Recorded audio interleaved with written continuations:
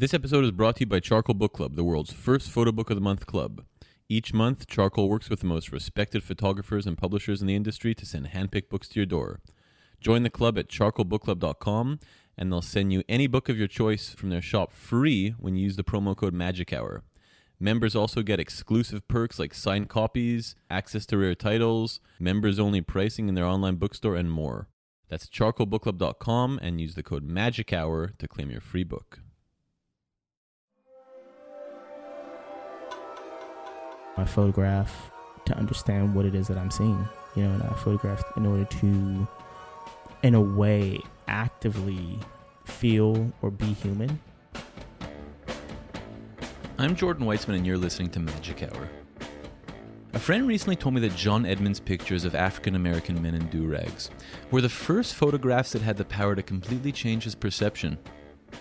It reminded me of something which Dorothea Lange said, which was, the camera is an instrument that teaches people how to see without a camera. One can speak of Edmonds' depictions of queer black masculinity in terms of their content and politics. But none of it would be transmittable if the photos themselves weren't so sensual, strikingly beautiful, and full of mystery. John earned his MFA from Yale in 2016, and since has been commissioned by The New Yorker, has had work featured in Aperture, and is shown with LTD Los Angeles.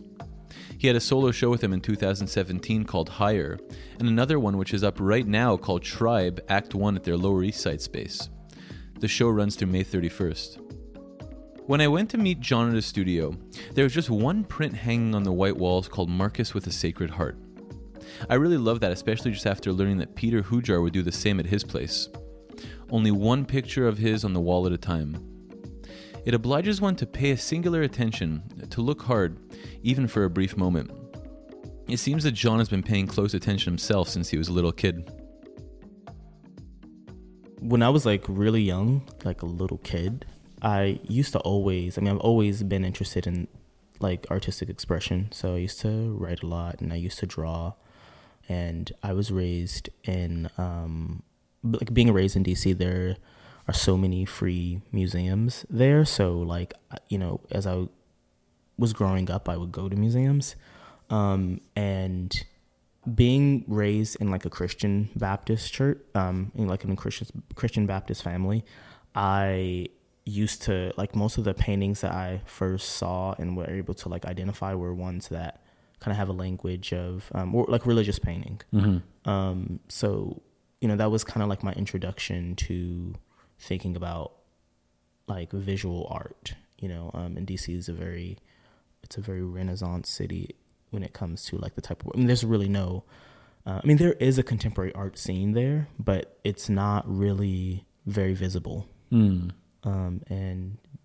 living in a city where the Smithsonian Institution is such an important part of the city, going to museums like the National Gallery of Art or the American Art Museum or the National Portrait Gallery. Those are the first places that really sort of made me very, very interested in art and art making. Yeah. So that was your photo background. It started, looking at a lot of religious painting. I'm curious about your family upbringing. You mentioned that you grew up in a Christian Baptist family. Yeah. Huh. When I was growing up, so my mom is from the south of Virginia, from a town called Farmville, Virginia, and she moved to DC in her early 20s, and I have 3 older sisters, 1 younger brother, but my younger brother, he's 13, and he wasn't born until I was 15, so it's a pretty big age gap. But my mom, when I was growing up, she was married, she got divorced and was remarried when I was 15. So, it's interesting growing up in a family where, you're growing up with all women, because it's really a privilege in a way, because, I was reading this thing the other day online about how, it was about men who have sisters. I think it was saying something about how men who have sisters have a stronger sense of moral judgment, they have a stronger sense of morality, and they're more understanding people. And it was something how the influence of being raised, because essentially it's I was raised by women, so it's a really intense experience too, because like, having 3 older sisters, it's like, being the youngest boy, it's like, if you're the youngest boy, you're like partly chasing after your sisters all the time, because it's like, being a younger sibling, you always like want to be with your older siblings, of course, but also it's kind of like it can be torture also, so yeah. They tortured you, they drove you crazy. Mm-hmm. Huh. I'm curious about how that affected your headspace as a gay man, and how that was coming out, and if it made it easier or harder. Or my sisters, when I was growing up, they were all boy crazy, and like I feel as though that definitely somewhat influenced me and the way that like I relate to the world and I relate to other men, or at least like how I was when I was, because I feel like now that I'm a little bit older, I feel like that it has changed, and I've grown more into like my own self, but that definitely had like a big influence on how I related to like other men, because it was like being the youngest, and like all my 3 older sisters were all 3 years apart. So like I kind of saw all of them go through sort of puberty and become young women, as I kind of approached puberty and becoming a young adult as well. So, a lot of the experiences that they had, it's almost like, how like in some movies, it's like when you have older siblings too, it's like the classic kind of narrative or story is that you like look up to them and like the things that they're doing or the things that they're experiencing, like you want to experience them a little sooner because they're doing that. So I'm not trying to say that like, I'm like queer because of my sisters, but I definitely do think that like I got more in touch with like that side of myself through growing up with older sisters and like being around women mainly growing up. So was coming out, was it a big deal for you? It was, but when I first when I came out to like my mother, it was like right after I finished undergrad.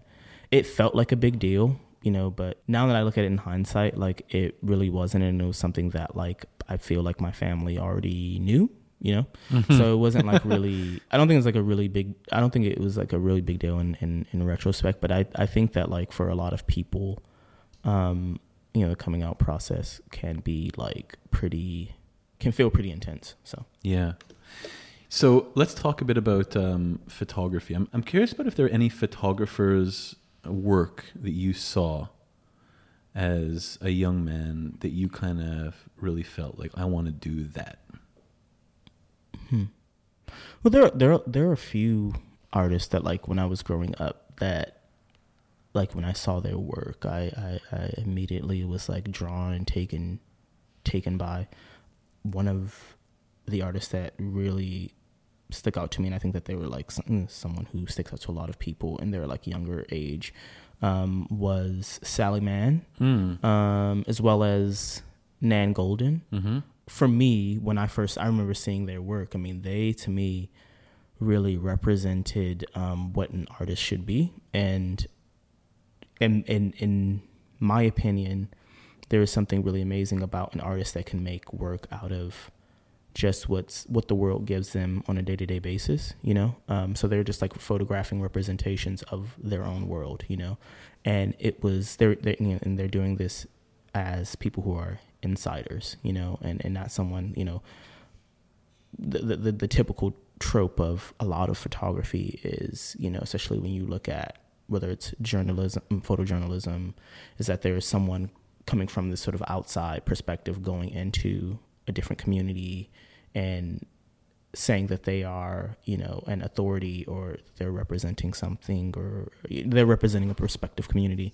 Whereas I don't think that, to me, the really fascinating thing about Nan Golden's work, at least, is that it's about her relationship with the people, and it's about the relationships between the people and throughout the work.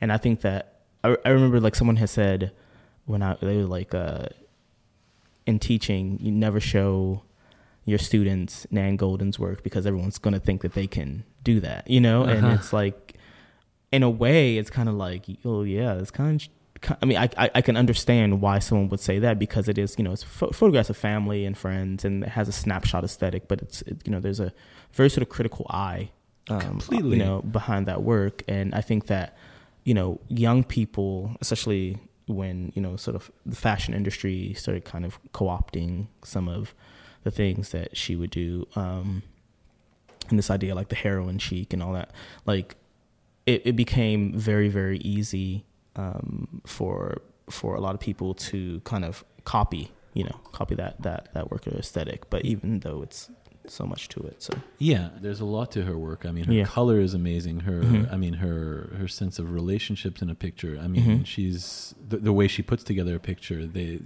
look kind of easy, but they're incredible. I'm sure it's very emotionally draining too. On top of all of that too, her making those pictures.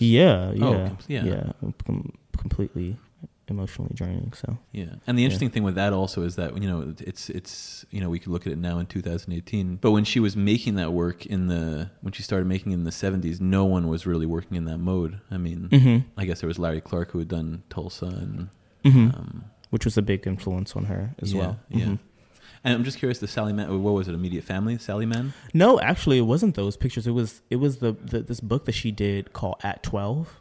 At 12, yeah. It was like all, these portraits of these like young women that she made in sort of like Lexington, Virginia area. And like, to me, that work is super amazing, because I think photography is really, as something that is so, as a medium that seems so fixed, it's really amazing when photography is used to kind of think about these very sort of transitory periods in people's lives.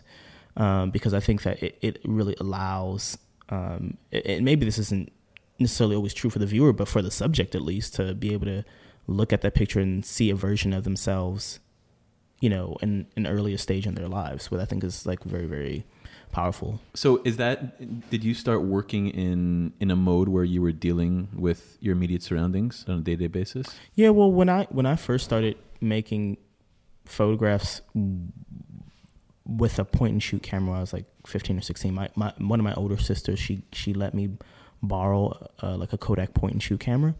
So that's when I first started just like making pictures of, just like photographing myself and other people, and just like really making, pictures of my surroundings, or what I understood as, understood as like my kind of like representation of my world, or like how would my world look in pictures. So then it just started doing that. And I think in a lot of ways that has been a sort of thorough line throughout like most of my work is that like I'm not going far, or I'm not looking, in this completely different place. So much of my work is about place, even though I'm looking at people, but so much of it is about place and people who sort of inhabit sort of place with me. So yeah. Interesting. Are you referring to the portraits? Oh, I mean, really, like, for example, when I was also this morning, when I was doing a visit this morning, and I was talking about this photograph over here, Marcus with the Sacred Heart. This is from 2012. And when I was in DC, I photographed young men that I would meet on the streets, like on the train or on the bus. So like, in a way, like all those pictures were about, in a lot of ways, about this kind of community, a group of people, that were all kind of related by geography in a way. Mm-hmm. And, when I had started grad school, I just started doing, like, I just really started to do anything that I could think of, because, honestly, in grad school, I feel like this is the most difficult thing also for people who work in photography. I could have in New Haven been like, okay, I'm just going to do that here. But like some of those pictures, I think, have this real sense of togetherness and intimacy and closeness, because like I was the state of mind that I was in. I was actually photographing, even though I wasn't photographing in my literal home, I was photographing in my hometown. So when I went to grad school, I started doing just like, whatever it is I can think of. I just really wanted to sort of challenge my own process of working with within portraiture, and working with figuration, and working with specifically, the black body in photographs. So I just like started doing other kind of like trying to find new conventions and or new ways within the convention of portraiture. So so is that when you started working on the hoodies? The hoods? Sorry, you referred to them as the hoods. Yeah, the hoods. Okay, yeah. So yeah, that was in 2016, like right before I made most of that work while I was in grad school and living in New Haven too. But I did an installation called All Eyes on Me, and it's that was what I showed for my thesis, and it was figure with a mask, wearing a mask on his face, and throughout the installation, it's like 40 photographs, and that work is so much about the idea of the gaze and implicating the viewer in that. I mean, I think that in a lot of my work, there's like this idea of presence in a lot of it, where in the earlier pictures in the Immaculate series, it's like, it could feel as though that when you're looking at a lot of them, that you're like in the space with the subjects. But I was dealing with, like ideas of public perception when I was like making most of that work. So I wanted to find a way to kind of radicalize that. And a lot of that had to do with sometimes not picturing the individual at all, or sort of covering them in a way that you could only see, sort of just like small aspects of them. And there was this sort of necessity for the viewer to kind of like fill in the blank based on whether it's, a bias or how they kind of like symbolically or, see an item of clothing, so, yeah. So that work spawned the do-rag work. Yeah. That was the progression. Yeah. I mean, like, also in between, like, I had been doing a lot of work that was about clothes, but not about clothes at the same time. So it was just like I had did this piece now that I call Offering, but it was a sort of response to Robert Mapplethorpe's Man in Polyester Suit. And it was one of my good friends who actually lives right down the street, dressed in a suit and unzipping his pants. And it's like a panel. What it was is I photographed him in these like two different positions and cut up the negative into 16 parts. And it's like you're looking at this body that's not whole and it's fragmented. And so that was the work I did. I think that was 2016. That was 2016. But like at the time I was doing a lot of work about, this idea of clothing and how specifically at that time, like how the black male body had been pictured in the history of photography. I want to ask you about that piece because it's a really interesting piece, and I was curious about what your relationship to Man in a Polyester Suit is, and I mean maybe even more broadly, Mapplethorpe's Black Book, or even Mapplethorpe's work in general. I mean, I look at that work. And I don't really. Like now I look at that work, the work that I did, and Offering, and I see that as a really interesting kind of like radical departure, because I had not been making it's a black and white image, and honestly I don't really I make black and white, like now, like I'll make pictures on black and white negatives, mainly because, it's like you can buy a box and you can get 25 sheets, whereas a color you can get like 10 sheets, and it's like it's just more affordable. But I feel as though photography really it's interesting, like, whether it's like controversy around certain works or people's reactions to certain works. I feel like that, and it just like changes over time. People always changing their mind and what they think or how they feel about something, and that's just like a nature of being human. But I look at that work, and when I first saw them, I mean, with the Black Book pictures, like, obviously, I saw I could see a lot of the arguments that, Kabina Mercer, who's a scholar at Yale, who wrote about those pictures. I could see a lot of his criticisms. I can see a lot of the sort of reactions that Glenn Ligon had when he made the notes on the Black Book. And at the same time, I also see what really made me very interested in those pictures is that on top of the sort of, there's objectifying, there's othering in that work. However, that work, when that book was actually published, it's interesting to think that when that book was actually published, that more than half of those men in those pictures had already died of AIDS. So it's like, the question I would ask myself, and I'll ask anyone, is that, would I prefer for them to not have been made? Because, he was at the same time, depending, no matter your feeling towards him as an artist, he was making photographs of people who he had, his own relationships with, and many of which who probably do not exist in other kind of like historical bodies of work, or many people who may have been overlooked. So there's a lot of, I think that with that work, it's to me, it's too simple to just have one reaction to it. There's a lot beyond the problems of objectification or othering. When you look at Man in Polyester, I feel like that picture is obviously super problematic and fetishizing. And when I made the work kind of like responding to that, it was about how specifically in the history of photography, like you're always seen as, the black male body specifically is always, seen in parts or fragments. So it's like I'm representing a whole and fragmenting them to sort of partly it's part performance, part critique, of that work.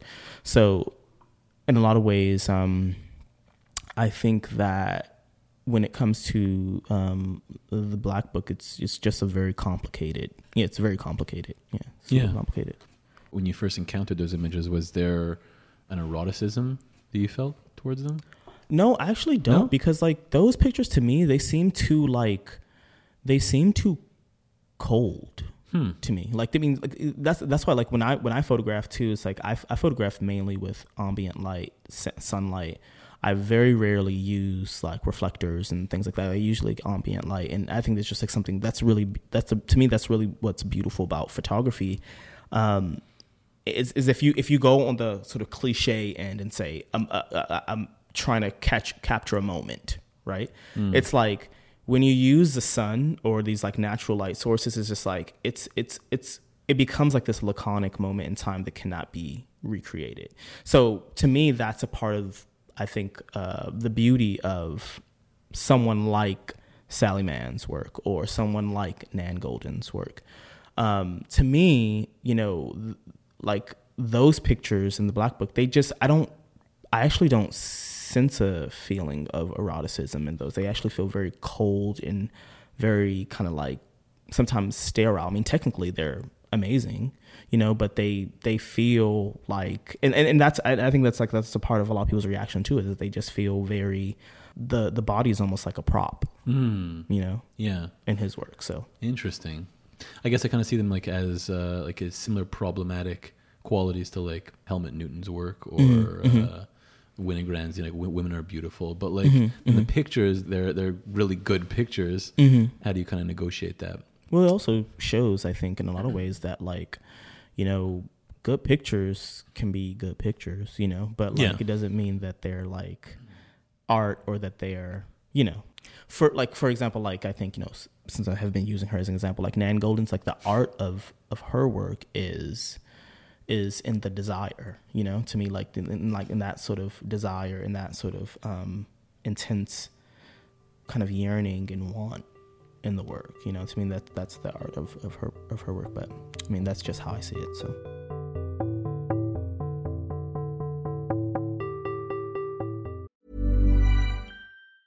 I'm Sandra, and I'm just the professional your small business was looking for. But you didn't hire me because you didn't use LinkedIn Jobs. LinkedIn has professionals you can't find anywhere else, including those who aren't actively looking for a new job, but might be open to the perfect role, like me. In a given month, over 70% of LinkedIn users don't visit other leading job sites. So if you're not looking on LinkedIn, you'll miss out on great candidates like Sandra. Start hiring professionals like a professional. Post your free job on linkedin.com/people today. I want to go back and talk a bit more about the hood pictures, and I guess maybe even more the do-rag pictures. Mm-hmm. I was wondering if those pictures were at all influenced by the Beschers and the Düsseldorf school. No. I mean, I'm not super super familiar. Yeah. But no, like, you know, when I first started making those pictures, you know, like, again, like a big part of my kind of like formal kind of training, even before visually, even before I went to school, was looking at like religious painting. And like there's a Spanish, I guess you would say he was part of the Renaissance. His name is Francisco de Zurban. He's a painter he was really well known for these paintings that he did of like monks, Buddhist monks, and other different types of like religious figures. And when I made the hoods, you know, I made that work simply because like the first kind of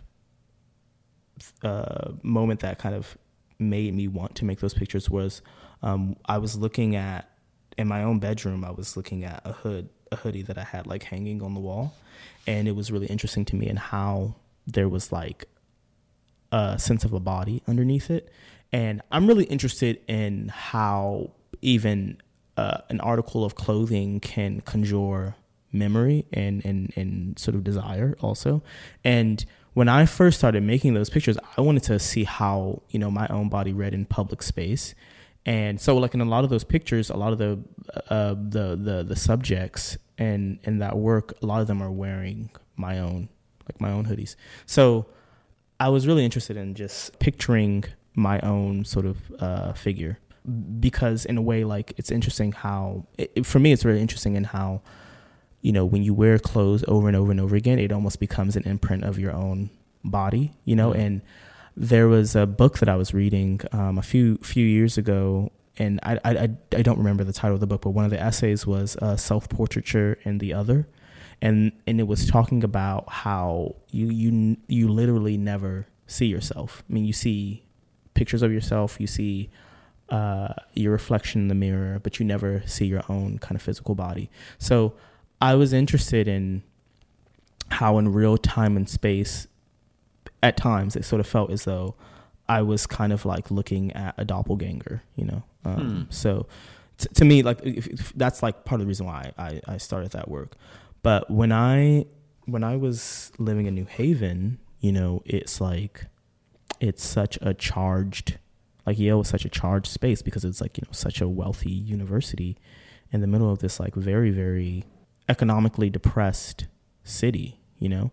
And the way that I think, especially for me, like how perception shifts based on where you are, and based who you're surrounded by. That was a big part of my experience in going to Yale. So I was making work about public perception because I was very, very much like sort of confronted with these different sort of microaggressions and feelings of kind of false public perceptions, you know. So that's why I started making that work, and it was really interesting because like at the time, like, I mean, it was a really radical departure because I had just been making these very kind of intimate, lush, like, you know, very kind of like romantic portraits, and then I started doing that. So yeah, it was right, which is a completely different mode of working. I mean, the way you present them, it's almost more of a typology. Then I guess that's why I thought of the Beschers and the Düsseldorf school. Right. Yeah. So you're talking about the people who did the water towers. Yeah. Well, actually, I mean, I'm familiar with their work. I'm not extremely familiar with it, but I know what you mean.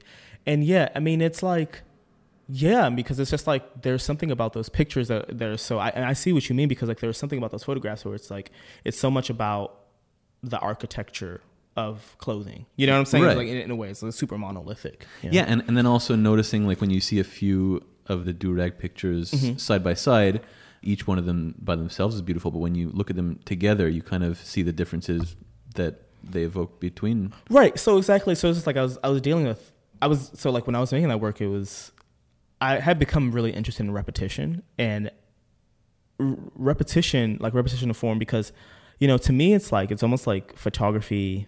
I was teaching the class when I was teaching at SVA. I was teaching this class called Photography and Language. And to me, it's like, I almost understood it as though like the same way of like language. It's just almost like, if you say this over and again, like this, it starts to lose its meaning and becomes either it takes on a new meaning or it means nothing at all. So I was interested in how the sort of repetition of a form kind of both sort of deconstructs and reconstructs the way we actually see or identify people who may wear these items of clothing. So yeah, I mean, I see exactly what you mean though, because it's like when I did in Toronto in a few weeks, there's going to be a public art project that I'm doing, and it's also with the Hoods Pictures, and we're doing them in they're going to be in few billboards. And I did one billboard here in New York, and I'm doing it in Toronto, and it's going to be like a series of them. But like, yeah, I mean, I also think about outside of the sort of, I mean, there's political implications to a lot of the work, obviously, but I think a lot about poetics, and just like how things can be different and the same, or how something can be same and different, and just like, and the importance of nuance and actually looking, because that is, I think, what either can bring somebody closer into something or, I mean, there's like, I think that it's kind of like what you said when you're talking about Nan Goldin. I mean, it's like, it's really interesting when work is like deceptively simple, because, I mean, nothing is easy. It's just not easy, but it's really interesting when work is deceptively simple. I feel like that's a very kind of, I often feel like that's a very smart move on the artist's behalf, because it kind of engages audience in different ways. So, yeah. What else is going to be on the billboards? Is it just going to be the images, or just the images? Just the images. Yeah, just the images. So it's going to be 13 in Toronto, which I'm pretty excited about. I hope that it is provocative for the people who walk by it. Yeah. I want to talk to you about the work you did with the collaboration with the MoMA exhibit. Items as Fashion Modern. Mm-hmm. Items as Fashion Modern. It was a series of pictures that was commissioned by the New Yorker. How did you approach taking those pictures? I was really excited to do that because it was something that I felt was already just like so in line with what I was thinking about at the time. And I was like, I had an assistant, and the stylist, Amanda Lee Sheriffs, she's like a vintage buyer. How it happened is that she brought all these clothes to my apartment, and with my assistant for 3 days, we just drove around and photographed. And it was a lot of fun because, it was kind of like, it was almost like playing dress up with your friends, and it was like, I didn't have to like do it. So even though there was a stylist, it was like the stylist was never on set. So it was like a lot of it was just up to me and like what I felt would be cool.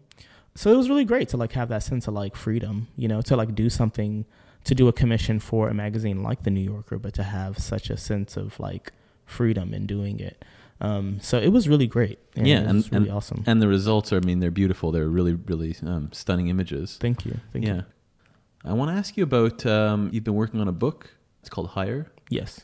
Tell me about it and just talk about it a bit. It's a book that, so I won an award last year through Capricious Publishing. Mm-hmm.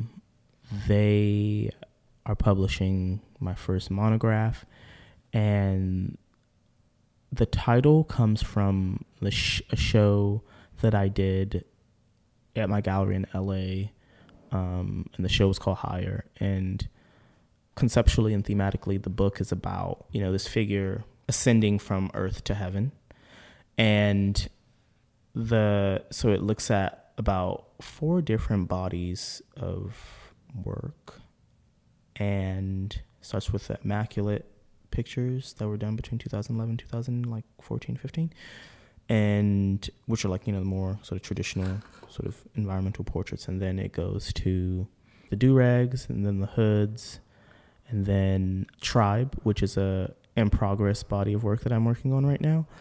So it's going to be, you know, between like 70 and 75 images. So it's going to be it'll be a pretty like, you know, substantial amount of work. And I did a conversation with Micheline Thomas for it that's going to be published in it. Wow. And Durga Chubose, who is a writer who is based in Montreal. Really? Yeah, she's based in Montreal. She just actually had her first book published called Too Much and Not the Mood by FSG. Her book is very like they're essays, but they're super poetic, you know, at the same time.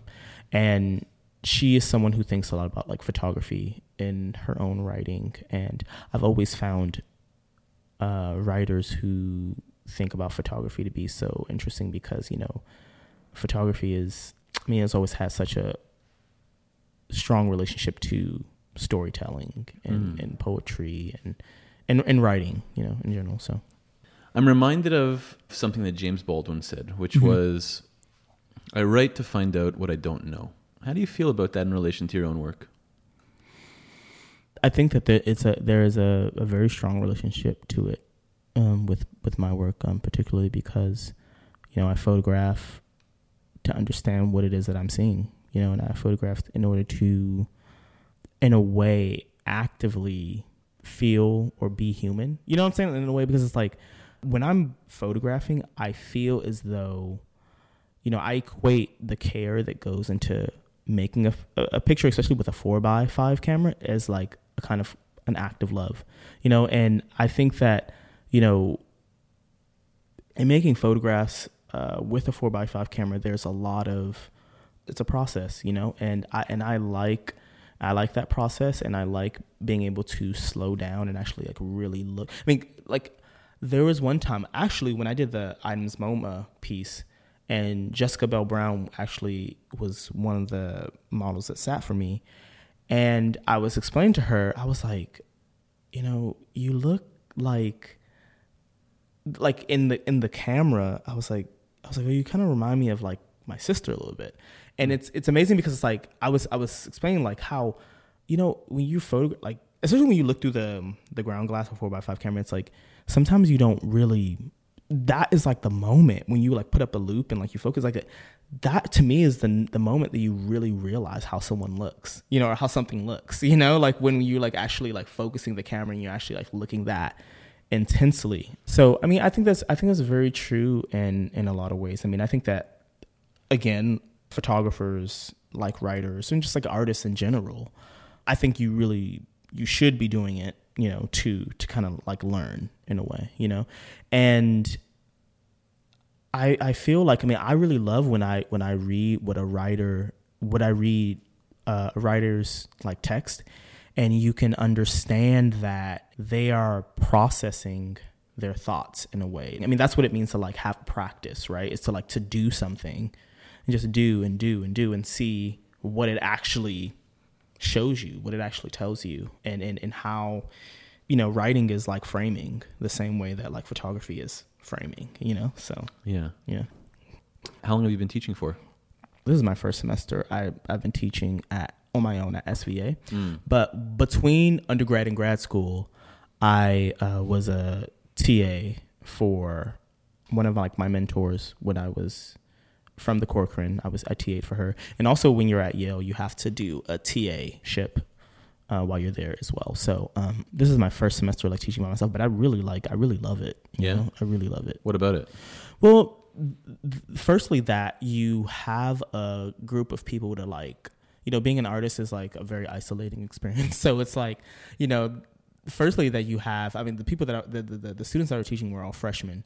So the class being called Photography and Language in a lot of ways was about, firstly, like the idea of like legibility with photography and how we read pictures and like the things that we bring to pictures and explore. I mean, it was, I kind of covered a lot, like from also like the relationship between text and image and things like that. Like one of the artists that we thought aloud about throughout the course of the semester was Lorna Simpson, who is someone who I really admire.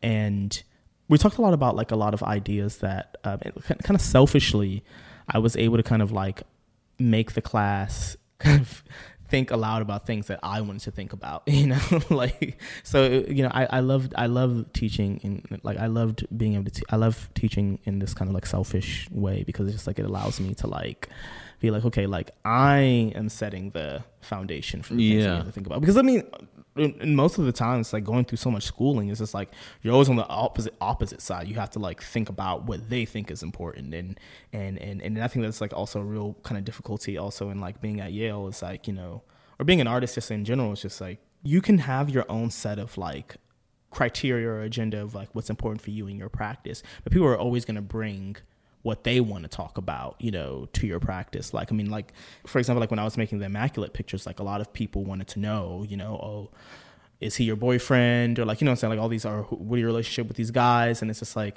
you know, people are, for me, I think that those pictures are just like the hoods or the do-rags. There's a certain sense of like kind of strict formality to those pictures that really allow it to be about the picture, you know what I'm saying, and about the formal qualities behind it, and not so much about, you know, this kind of like idea of like speculation about like, you know what I'm saying. That's a part of like American culture, I think, specifically, is like we love speculation and we love scandal and we love you know, to talk about all the things we really shouldn't be thinking or talking about. So so thanks so much for having me over here. It's been a real pleasure. Thank you. Yeah, great. Thanks. That was my conversation with John Edmonds that we recorded in Brooklyn. When we first started working on this interview series, it seemed like getting to 5 episodes was a big hurdle. Yet somehow the time has flown by and we've gotten to our 20th. I just wanted to thank you all for listening and hope you've been enjoying the show so far. We've got some upcoming conversations which we're really excited about, so stay tuned. We'd also love to hear your feedback, so send us a note sometimes or leave us a review on iTunes. It helps us improve the show and others to discover it.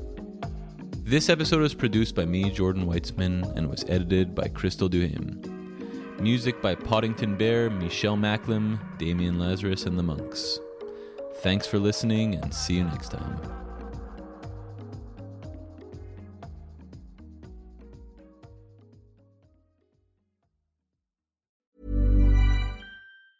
Even when we're on a budget, we still deserve nice things. Quince is a place to scoop up stunning high-end goods for 50 to 80% less than similar brands. They have buttery soft cashmere sweaters starting at $50, luxurious Italian leather bags, and so much more. Plus, Quince only works with factories that use safe, ethical, and responsible manufacturing. Get the high-end goods you'll love without the high price tag with Quince. Go to quince.com/style for free shipping and 365-day returns.